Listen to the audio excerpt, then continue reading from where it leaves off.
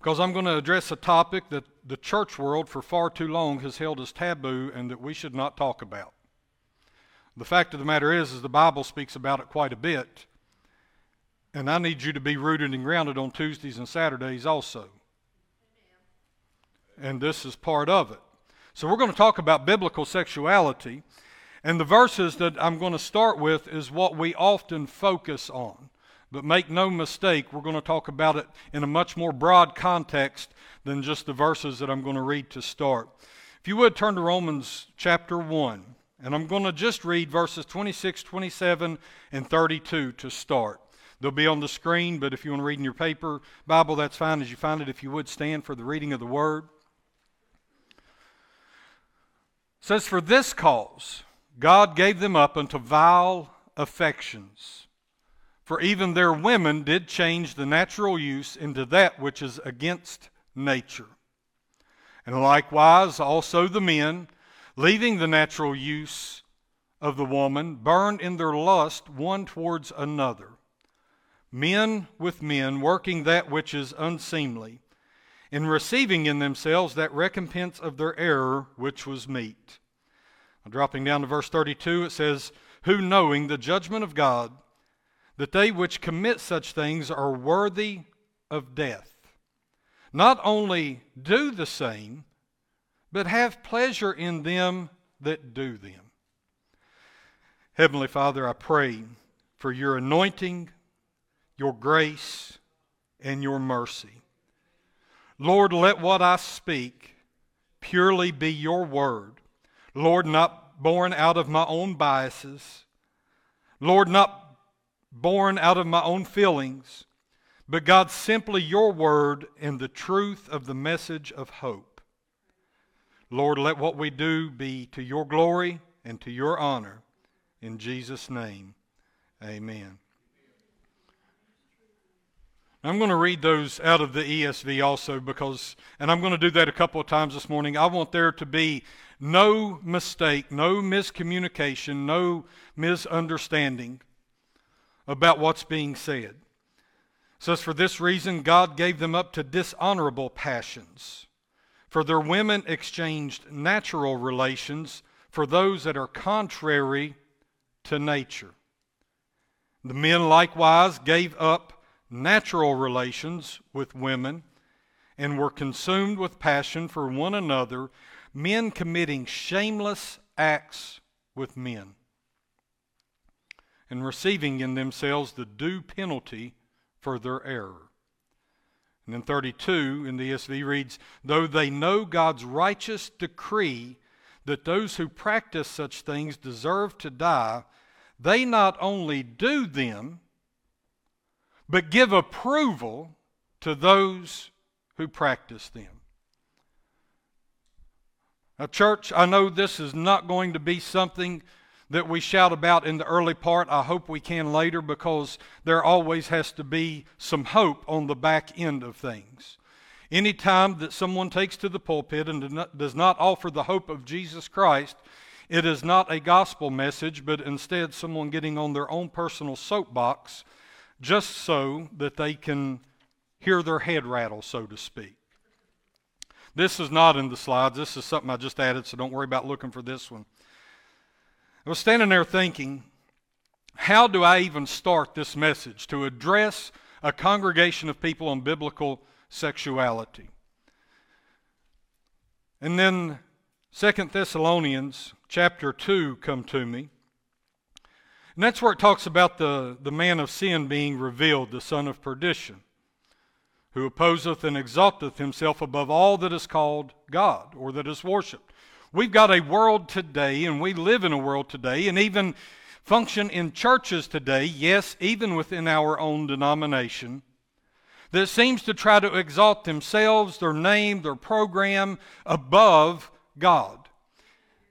And it's troublesome. But it's even more troublesome, some of the things that we see slip in and how we see certain things handled. You know, there was a time, and it's very biblical, that you put certain people out of your fellowship. But God forbid we do that today, because we would have the ACLU and the government and local people picketing out in front of the church. But I'm telling you, there are biblical mandates for pushing people outside of your fellowship, not allowing them to worship with you. And we have passed on that. Now, I believe in the love of God. I believe that God has grace and mercy. And y'all know me long enough, you should know that I welcome anybody sitting back there in the pews. We need to welcome anyone in to hear the message of Jesus Christ, because they cannot be changed unless the blood of Christ is applied to their lives. But to allow them to function in any capacity in the church is wrong if they are sinful. But the reason I went to 2 Thessalonians is because when you go on down in that chapter, he talks about with all deceivableness of unrighteousness in them that perish, because they receive not the love of the truth, that they might be saved. That's where we're at today. We've got a world full, and I've got some stats that are going to absolutely blow your mind. Some of them. Some of them you'll just sit in amazement of that it's not as bad as what the media tells you. But we do live in a world, regardless of what the numbers bear out, that they will not receive the love of the truth so that they can be saved. Now, Paul goes on to write, and for this cause God shall send them strong delusion. Friends, we are in a time of strong delusion today. That they should believe a lie, that they all might be damned who believe not the truth, but had pleasure in unrighteousness. That should make us want to weep. That there is a world out there that has believed a lie so that they may be damned for an eternity. Those ain't my words. Don't look at the preacher like he's cussing. That's Paul's words to those in Thessalonica. Here's the current state that we're in. And I found it odd. I would encourage y'all. We've got some of these out in the foyer. I'm sure we don't have enough for every person to take one. And if that's the case, please share it around. I would encourage you to get this evangel and read it. I had no idea that these things were going to be in there. I walked in this morning, and one of the articles is taboo or fear. And that's what I told you. For far too long, the church has held as taboo the topic of sexuality. We cannot talk about sex in church because that ain't right. That's a lie. If your parents told you that, they lied to you. If your grandparents told you that, they lied to you. Not intentionally. Not intentionally. I'm not saying they're bad people. I'm just saying that they let secularism influence their thoughts and their ideas on what should be preached in church. Here's some stats that they come up with. They did a Men's Confidential survey, polled 350 men from more than a dozen evangelical denominations. 10% of the respondents are pastors.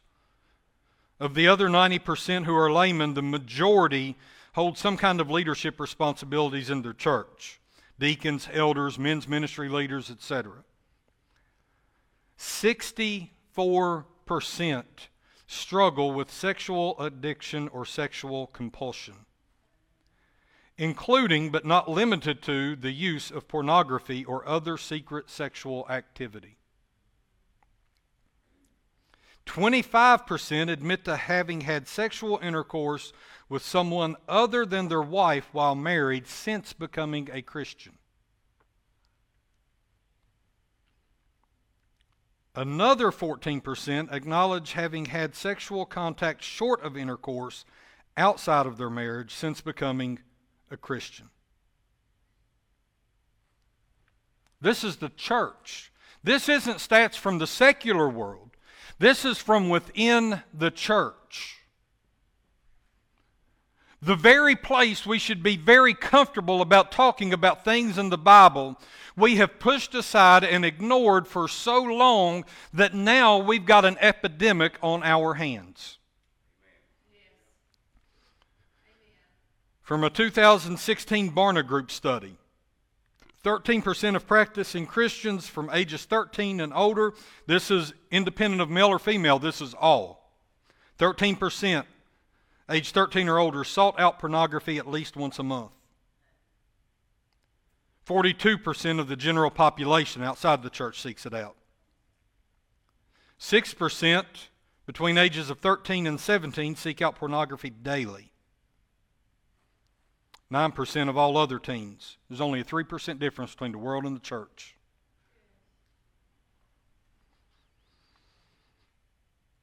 %8 of both practicing Christians and all others, ages 25 to 30, seek out pornography daily. Among pastors, 1 in 5 youth pastors use pornography monthly. 1 in 7 senior pastors use pornography monthly. 21% of youth pastors say pornography is a current struggle. 14% say it's a current struggle. 47% had learned of at least one acquaintance in ministry in the previous year who was struggling with pornography. 62% of youth pastors has learned of someone. Why? We've ignored it. We've not talked about it. We've not addressed it. Parents, you have failed in talking to your kids in a biblical manner about it. Grandparents that have custody of your children, you have failed in talking to your kids about it. Grandparents that don't have custody, I would caution you, don't overstep the parents. I'm just being truthful. That's the parents' place. That's why it don't need to be taught in schools. Anybody that's talking to a kid about sex needs to be taken to jail unless it's the parents. That's Steve's opinion. Why is this a problem? Because the biggest problems in America, according to another survey that they've got in here, from a Gallup poll, June of 2022, biggest problem in America is economic problems. Economic problems. That's our biggest problem, is God can't provide for us. Now, I know that's not exactly what it says, but is that not what it means? We don't trust in God enough to provide for us, so our biggest problem is the economy. 40%. 18% said the biggest problem is the government, because Biden is more powerful than Jesus Christ. Now, look, I'm just painting a good picture for you. I'm just giving you the true opposite of it. Guns and gun control, because that's what Cain killed Abel with, was a shotgun. Crime and violence that has been around since the very first children were born on this earth. Immigration. God didn't provide borders, we did. I know that's not popular, but unifying the country. All of those rank higher than this next one. Ethics, moral, religious, or family decline. They had to lump all 4 of those together to get 4% of people that thinks that's an issue in our current culture. When you've got people that don't know what bathroom to go into, when you've got people trying to pretend to be something that God did not make them to be, only 4% of the people find it to be a problem. Folks, we have a problem. Now, there were some other numbers, and I don't want to bore you with numbers, but I want you to saturate your brain with this understanding that we've got a problem, and it's more than just homosexuality. My Lord, the church has latched onto that for far too long. We can't have anybody gay come into church, but you can commit adultery and run around on your spouse, and you can shack up with the neighbor, and you can do all of these other things, and we'll find a way to sweep it under the rug. Now, look, I know what I'm talking about. Not every leader, but we have had some leaders, even in our own denomination, that has swept those type of behaviors under the rug, but will absolutely nail someone to a cross over homosexuality. That is wrong. But we focused on this one thing so much, we've left everything else by the wayside.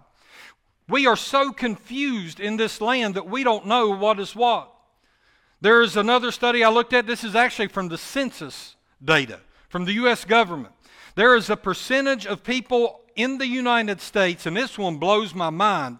They do not know whether to identify as a male or a female, yet they still consider themselves heterosexual. How do you know if you're heterosexual if you don't know if you're a man or a woman? I mean, this is confusion running rampant.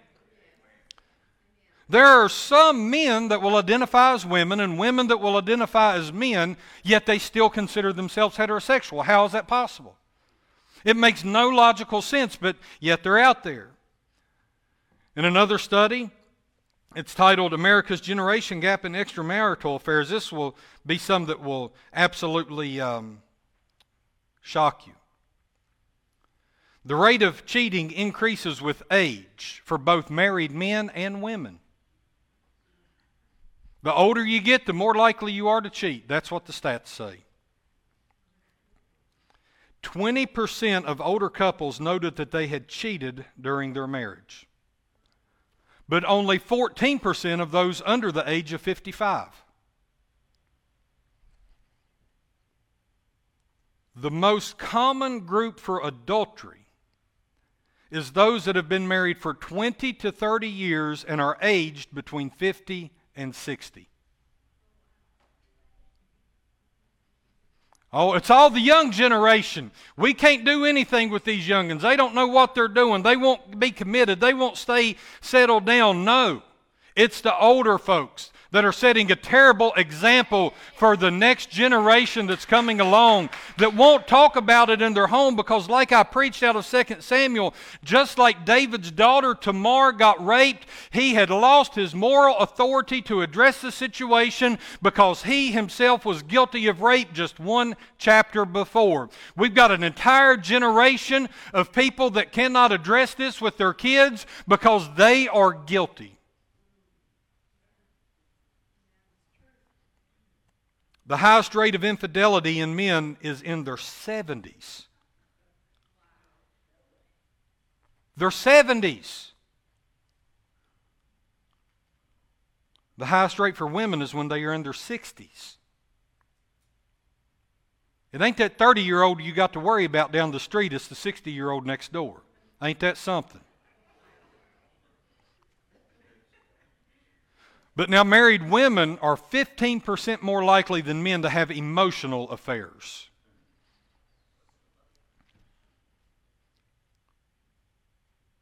But here's the sad part. All of these stats I just give you, they're almost identical in the church as they are in the world.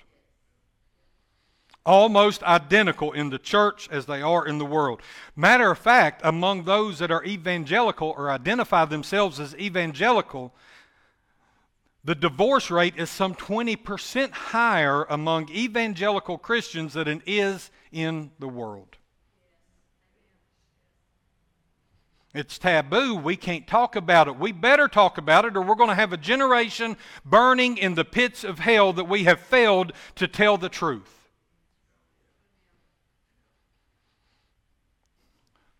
But here's one thing I want to remind you of. I've got a bunch of other stuff to go through. But I want to remind you of this. We'll get down and pray. Oh, Lord, how long are you going to look on homosexuality? I don't know. How long has He looked on adultery? Oh, Lord, how long are you going to tolerate people being ignorant? I don't know. He's been tolerated for 5,000, 6,000 years.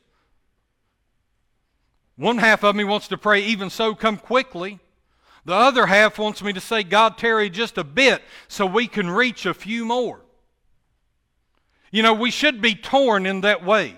We should have something in us that wants us to reach out to people because Satan has deceived not just the world, but even those within the church for so long. Over 97% of people identify as their proper gender. Not all is as bad as the media would like you to have you to believe.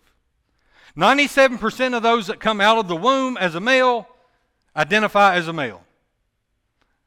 97% of women that come out of the womb as a female identify as female. Now, I don't care what you say. And you need to address this. If you've got kids, you need to talk to them about this. I don't care what someone says. They need to take a stand against the foolishness. If you have to homeschool them, homeschool them. You need to let them know that he is he and she is she. There is no other difference. There is nothing other than male or female. Male and female, he created them in his image. And 97% of the population stick with that. Don't listen to the media. Don't listen to the news. We know that it's the squeaky wheel that gets the grease, right? Well, that 3% is loud and obnoxious, and they need to sit down and shut up. And they will not do it as long as we keep sitting down and taking a back seat to ignorance. We are the majority. And you know, of those 97% that identify as God made them, also identify with their proper natural sexuality. 90% identify as heterosexual. Where is the problem? We're trying to grease the squeaky wheel. We're not addressing it in church because it's taboo. It's not taboo. God set limits and foundations for us. I talked about all the adultery. Over 80% of couples have remained faithful to each other. Now, it would seem to me from those numbers, now that's good. 80% of people has been good and faithful. 90% of the people are heterosexual. There's a problem in those numbers. We have preached against homosexuality for as long as I can remember, yet the bigger problem is divorce and adultery. The numbers bear that out. The bigger problem with us when it comes to sexuality is adultery and divorce. It's because Satan has a plan. Can I tell you, it is a matter of heart above all else. Everything about us is a matter of heart. Do you have the heart to chase after God, or do you not, and do you want to fall in the way of the devil?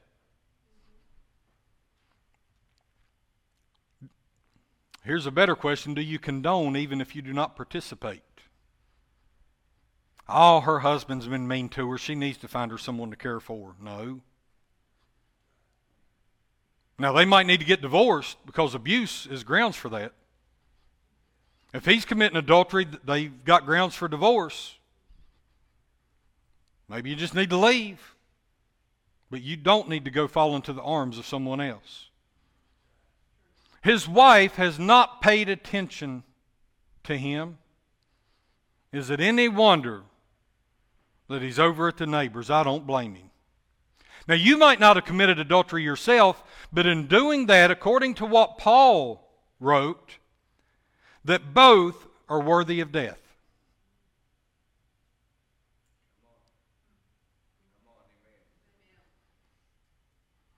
Here's what we need to do. We need to do well to understand the matters of guarding ourselves.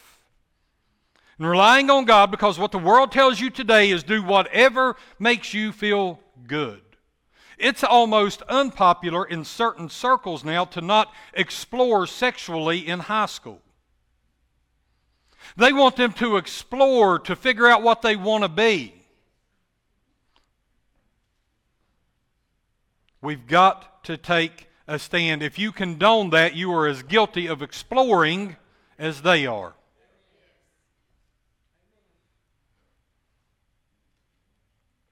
We don't need to rely on emotions or fleeting feelings. Oh, it's just a phase. It'll pass. Yeah, one day it's going to pass. And if they're living in a life of sin, they have believed a lie,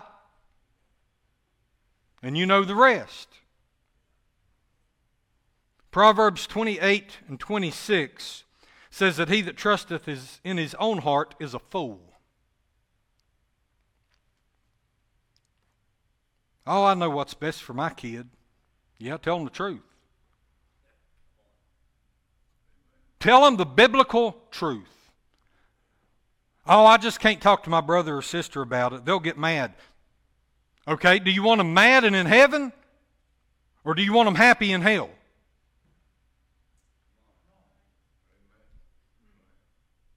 But whoso walketh wisely, he shall be delivered. Jeremiah 17:9 says, the heart is deceitful above all things and desperately wicked. Who can know it? We're exploring it deeper every day. Every day that the Lord tarries one more day, we are plumbing the depths of the wickedness of the hearts of society. We're finding more and more. It's not new, folks. This is not a new thing. It goes in cycles. Solomon said there's no new thing under the sun. We're exploring things now that was on the scene when Jesus showed up the last time. We've got society out there that tells us that pedophilia is acceptable and good, that it shouldn't be frowned upon. Can I tell you what Roman emperors done since there's no kids in here? What Roman emperors, some of them would do, would get young 8, 9, 10-year-old boys and train them to swim underwater holding their breath so that they could take care of them while they were nude swimming above them. This is nothing new that we are exploring today. But the last time that it happened, Jesus Christ showed up and He made a new covenant so that we could have a way to escape this wickedness and to strengthen the power to stand. But yet we won't even talk about it. Mark 7:21 through 23. For from within, out of the heart of men, proceed evil thoughts, adulteries, fornications, murders, thefts, covetousness, wickedness, deceit, lasciviousness, an evil eye, blasphemy, pride, foolishness. All these evil things come from within and defile the man. We'll talk about evil thoughts. We'll talk about murders. We'll talk about being a thief. We'll talk about not coveting. We'll talk about the wicked world. We'll talk about the deceit of the devil. We'll talk about all of these things. But in this list, in this very same list, is fornication and adultery. And I've got to skip a few things, and I'll let you know which one I'm going to, Tori, in a bit. You see, here's the thing. All of this is a matter of heart.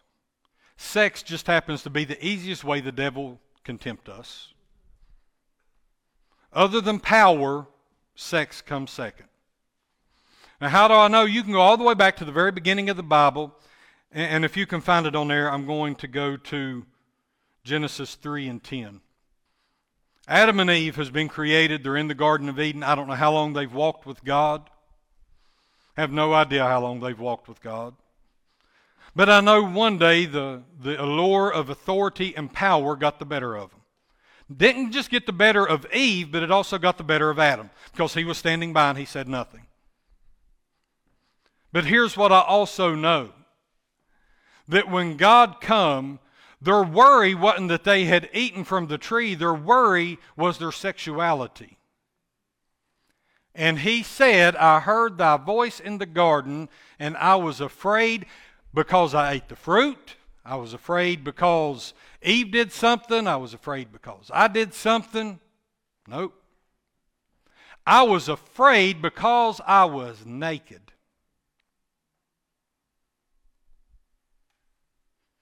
We have done the same thing in the church. He was ashamed of being naked with his wife. Why? There is no shame there. That is absolutely right and biblical with your wife or your husband, not the neighbor. Let me be clear. But immediately, the very first thing that come after the allure of power and authority was issues of sex and issues of sexuality. Now, we just covered Revelation 18, 3 and 4 not long ago. For all the nations have drunk of the wine of the wrath of her fornication. So the very first issue that we have, and the very last issue we have, is sexuality. tell me it's not important. When it bookends the fall of mankind, it is absolutely important. And going on down to verse 4, it says here another voice from heaven saying, "Come out of her, my people. Come out of her, my people." I think that same call stands today. God still stands and calls for you to come out of the fornication of the world. The world and Satan has tried to make us ashamed of proper sexuality in the church world. And then outside the church world, it has made us rebellious against that which is natural and normal. It has become this taboo subject in the church and an intolerant subject outside the church. If you want to know Satan's plan, right there it is. I just told you. Don't address perfectly normal aspects of human life in the church so he can corrupt our minds and views about it and deceive us outside. That's the plan of Satan. And that leads us to this view of sexuality. That's that slide, Tori. I can print some of these out if anybody wants them. I'm going to run through a couple of them real quick. Percentage of, and this is on the left side, percentage of U.S. adults who say each of the following is acceptable, regardless of whether they would do it themselves. Sex between unmarried adults in a committed relationship. 33% of Christians say it is always acceptable. Friends, it is unacceptable. That is called fornication. Let me clear a couple of definitions. Adultery is when you have sexual relationship with someone other than your legal spouse. That's adultery. Fornication is any sexual activity outside the confines of marriage. Any sexual activity. Any. But yet 33% of Christians say that fornication is okay all the time. 24% say it's sometimes okay. That is 57% of Christians say that fornication is acceptable. Casual sex between consenting adults who are not in a committed relationship. Let's use some modern terminology, a hookup. 18% of Christians say it is always okay. 32% says it is sometimes okay. 50% of Christians are okay with hooking up.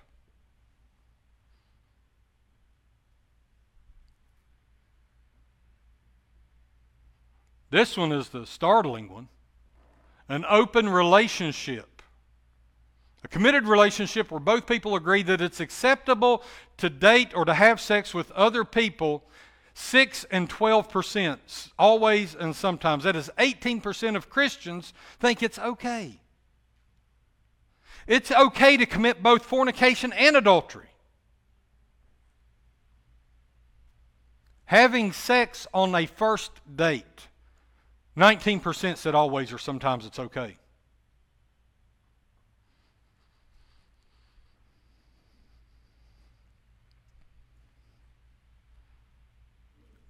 That blows my mind. It is absolutely unacceptable that preachers are not preaching a biblical sexuality. But why? Because we get nonsense like this. We get pastors looked up to in our own denomination that chase after Reformed theology and the people that have these kind of thoughts, and then we put them into position because it's popular. Because we won't preach it in the small local churches. We won't get our people rooted and grounded that adultery is a sin and will send you to hell. That fornication, any sexual activity outside of the confines of marriage, I don't care how old you are, I don't care if you're a 60-year-old woman or a 70-year-old man that's having your first affair, or if you're a 16-year-old boy or girl at school trying to hook up, it is not okay. It is a sin. Here's God's design. And I know this is running a little long, but I've got to go through these because you need to understand and know where we're at. Like I said, I know this ain't a shouting message. Wasn't intended to be. 2 points first. There is a general characterization throughout the entirety of the Bible that speaks against extramarital affairs and unnatural intercourse. This quote is out of the Theological Dictionary of the New Testament. The New Testament is characterized by an unconditional repudiation of all, every bit of it, extramarital and unnatural intercourse.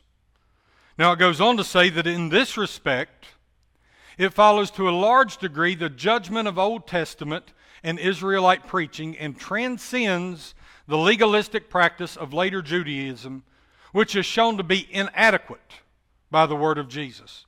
In other words, in simple layman terms, it doesn't matter if you look in Old Testament or New Testament, whether you look in old rabbinical laws or wherever you look, universally, extramarital relationships are unacceptable if they are sexual.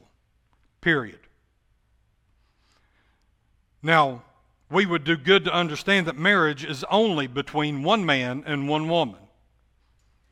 That absolutely must be said. Man cannot marry man and it be legal or right in the eyes of God. Female cannot marry female and it be right in the eyes of God. It is a sin. Know ye not that the unrighteous shall not inherit the kingdom of God? Be not deceived. Neither fornicators, that's any sexual activity when you are not married as a man and a woman, will not inherit the kingdom of God. Nor idolaters. I've got something to say about that tonight, not in this context, but nor adulterers, nor the effeminate, or abusers of themselves of mankind. Effeminate, we take it as just a weak man. But it was really a little deeper than that in the Greek, that it was male prostitutes. It was male homosexuals. Nor thieves, nor covetous, nor drunkards, nor revilers, nor extortioners shall inherit the kingdom of God.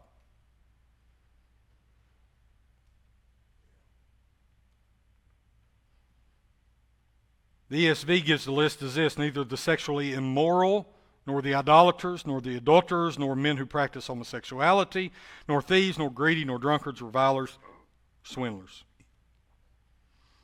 Now, why do I know that marriage is man and woman? I don't ever want to hear anybody in my congregation say, well, God made Adam and Eve, not Adam and Steve. If that's the most that you've got from my preaching, we need to sit down and have a talk. Because that's going to do nothing to show anybody anything out of the Bible. Matthew 19:4-6 says, and he answered and he said unto them, have ye not read that he which made them at the beginning made them male and female? Now, yes, God didn't make Adam and Steve. He made Adam and Eve. Is absolutely true, but it's the stupidest thing you can tell someone when you're trying to convince them of what the Bible says. Because the Bible didn't say that. The Bible said this. And he said, for this cause, because he made you male and female, for this cause, males, you leave your parents. Females, you leave your parents. That's not popular either. And you become one flesh. If you've got a monster-in-law instead of a mother-in-law, you need to set her on the curb. I'll talk about that when I talk about relationships. You may not agree, but I'm telling you the truth. Wherefore they are no more twain, but one flesh. What therefore God hath joined together, let not man put asunder. Man cannot tell me that it is right for a man to marry a man or a woman to marry a woman. Because what God has put together, man cannot separate. And that is what God has put together, is a right and proper relationship between male and female. That is natural and normal. Now there's all kinds of lists throughout the New Testament, like the one that I read out of 1 Corinthians. But they all seem to lump fornication, adultery, and homosexuality as grievous sins against God. Every one of them. And it is abundantly clear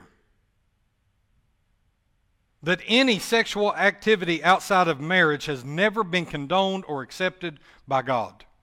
Ever. And never will be. Marriage has always been one man and one woman. And the only acceptable place for the intimacy of sexual relationship is in the marriage bed. That's it. It is important to understand also that God designed us to enjoy each other in intimacy within the confines of marriage. It is not a tool for manipulation. You go home and you scroll through Facebook videos enough, or TikTok videos, or Instagram Reels, or whatever else, you'll see men and women both will use interaction, not just sexual, but of any kind. They'll try to manipulate and use it as tools to control their spouse. Women, if you do that, you're in sin and you need to repent.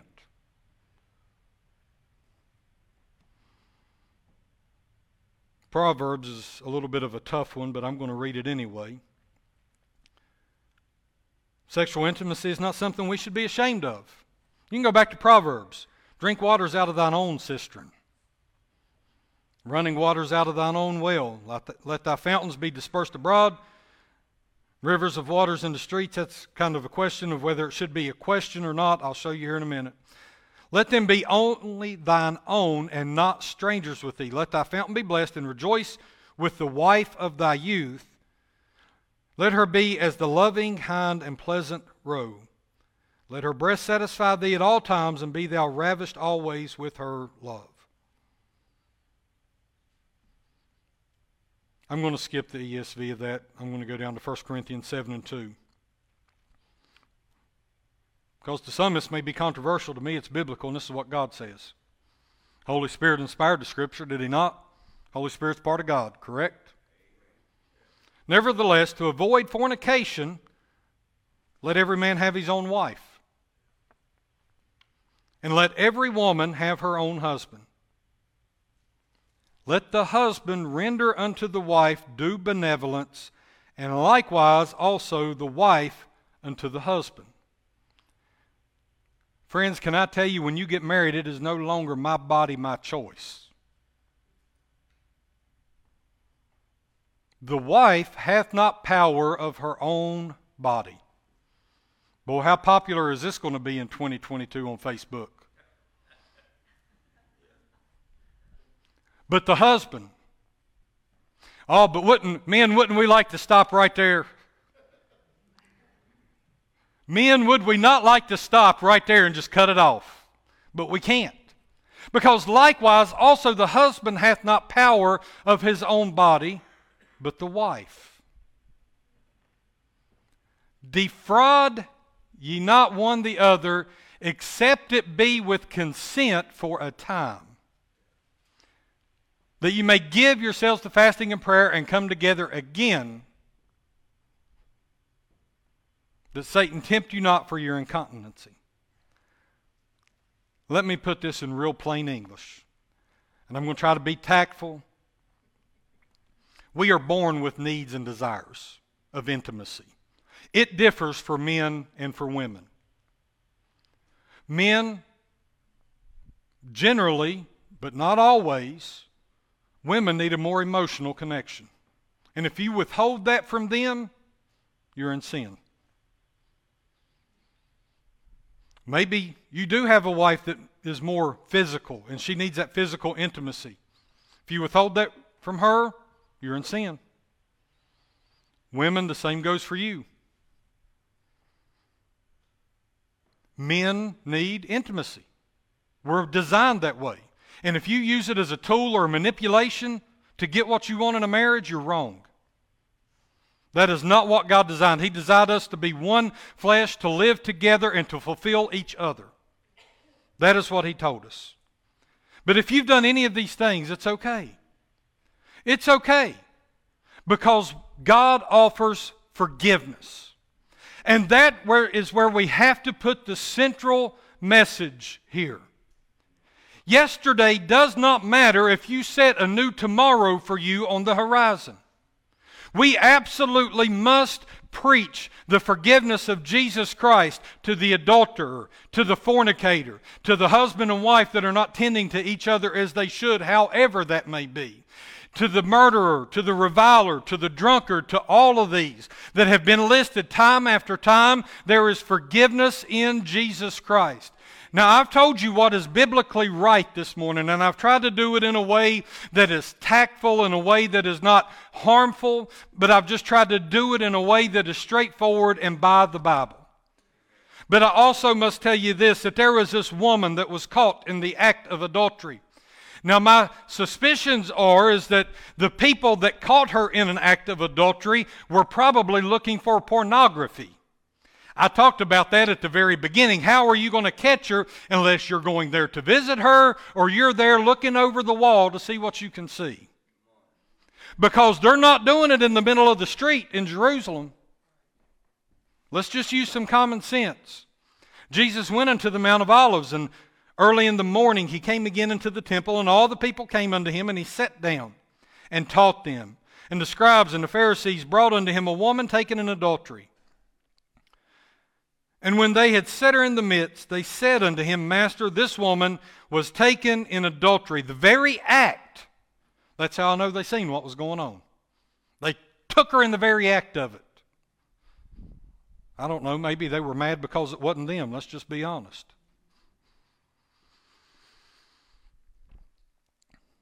It's a long-time problem. Now Moses in the law commanded us that such should be stoned. But what sayest thou?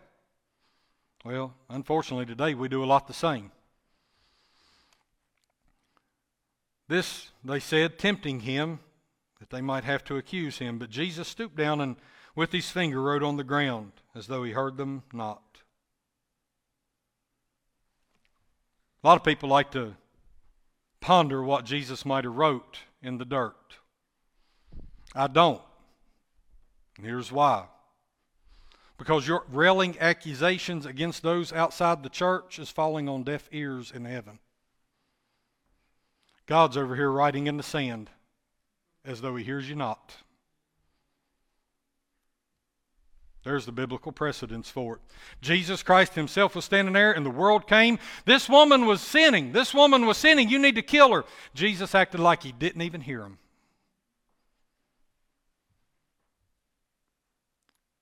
So when they continued asking him, he lifted up himself and he said unto them, He that is without sin among you, let him cast the first stone at her. And again he stooped down and wrote on the ground. Either make a way of reconciliation or leave it alone. And they which heard it, being convicted by their own conscience, went out one by one, beginning at the eldest, even unto the last. And Jesus was left alone, and the woman standing in the midst. And when Jesus had lifted up himself and saw none but the woman, he said unto her, Woman, where are those thine accusers? Hath no man condemned thee? And she said, No man, Lord. And Jesus said unto her, Neither do I condemn thee. Go and sin no more. Then spake Jesus again unto them, saying, I am the light of the world. I have come this morning to talk to you about biblical sexuality. But I want to end it by telling you that regardless of what your yesterday involved, there is a light of the world that is standing, waiting for you to come and accept him as your Lord and Savior and Master. Because he wants people that follow him that they should not walk in darkness, but should have the light of life. Now I can summarize all this in 2 verses and a couple of points. And that's exactly what I'm going to try to do. First is this: sexual intimacy is perfectly normal and healthy within a marriage. Let me be clear. With marriage being one man and one woman only. 1 Corinthians 6:18 tells us this: flee fornication. We like to say all sin is equal, don't we? It's not.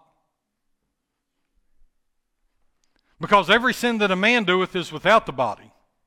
But,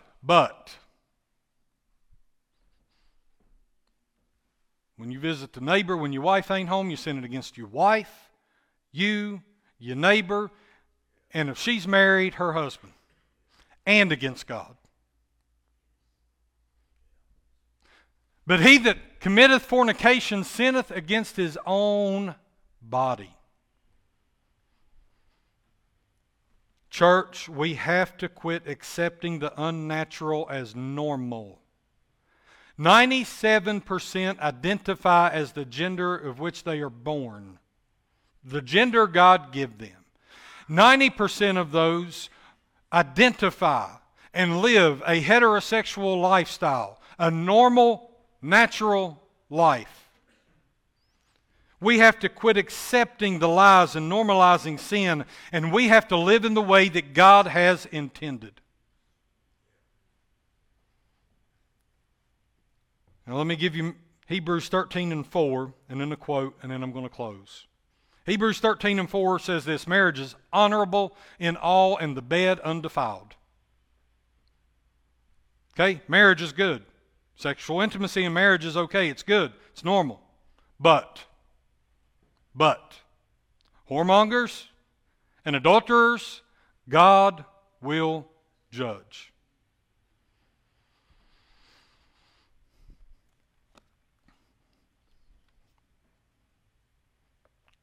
And I'm going to put this last quote up. I've said it 100 times today in various ways. Any sexual act outside of the normal and natural act of sexual intimacy inside the confines of marriage is a sin. I don't know how to be more clear. I don't know how to be more plain. But that is what the Bible has to say in part on biblical sexuality. Now this morning the altar call is a little different. Maybe not. Depends on how you respond, I suppose.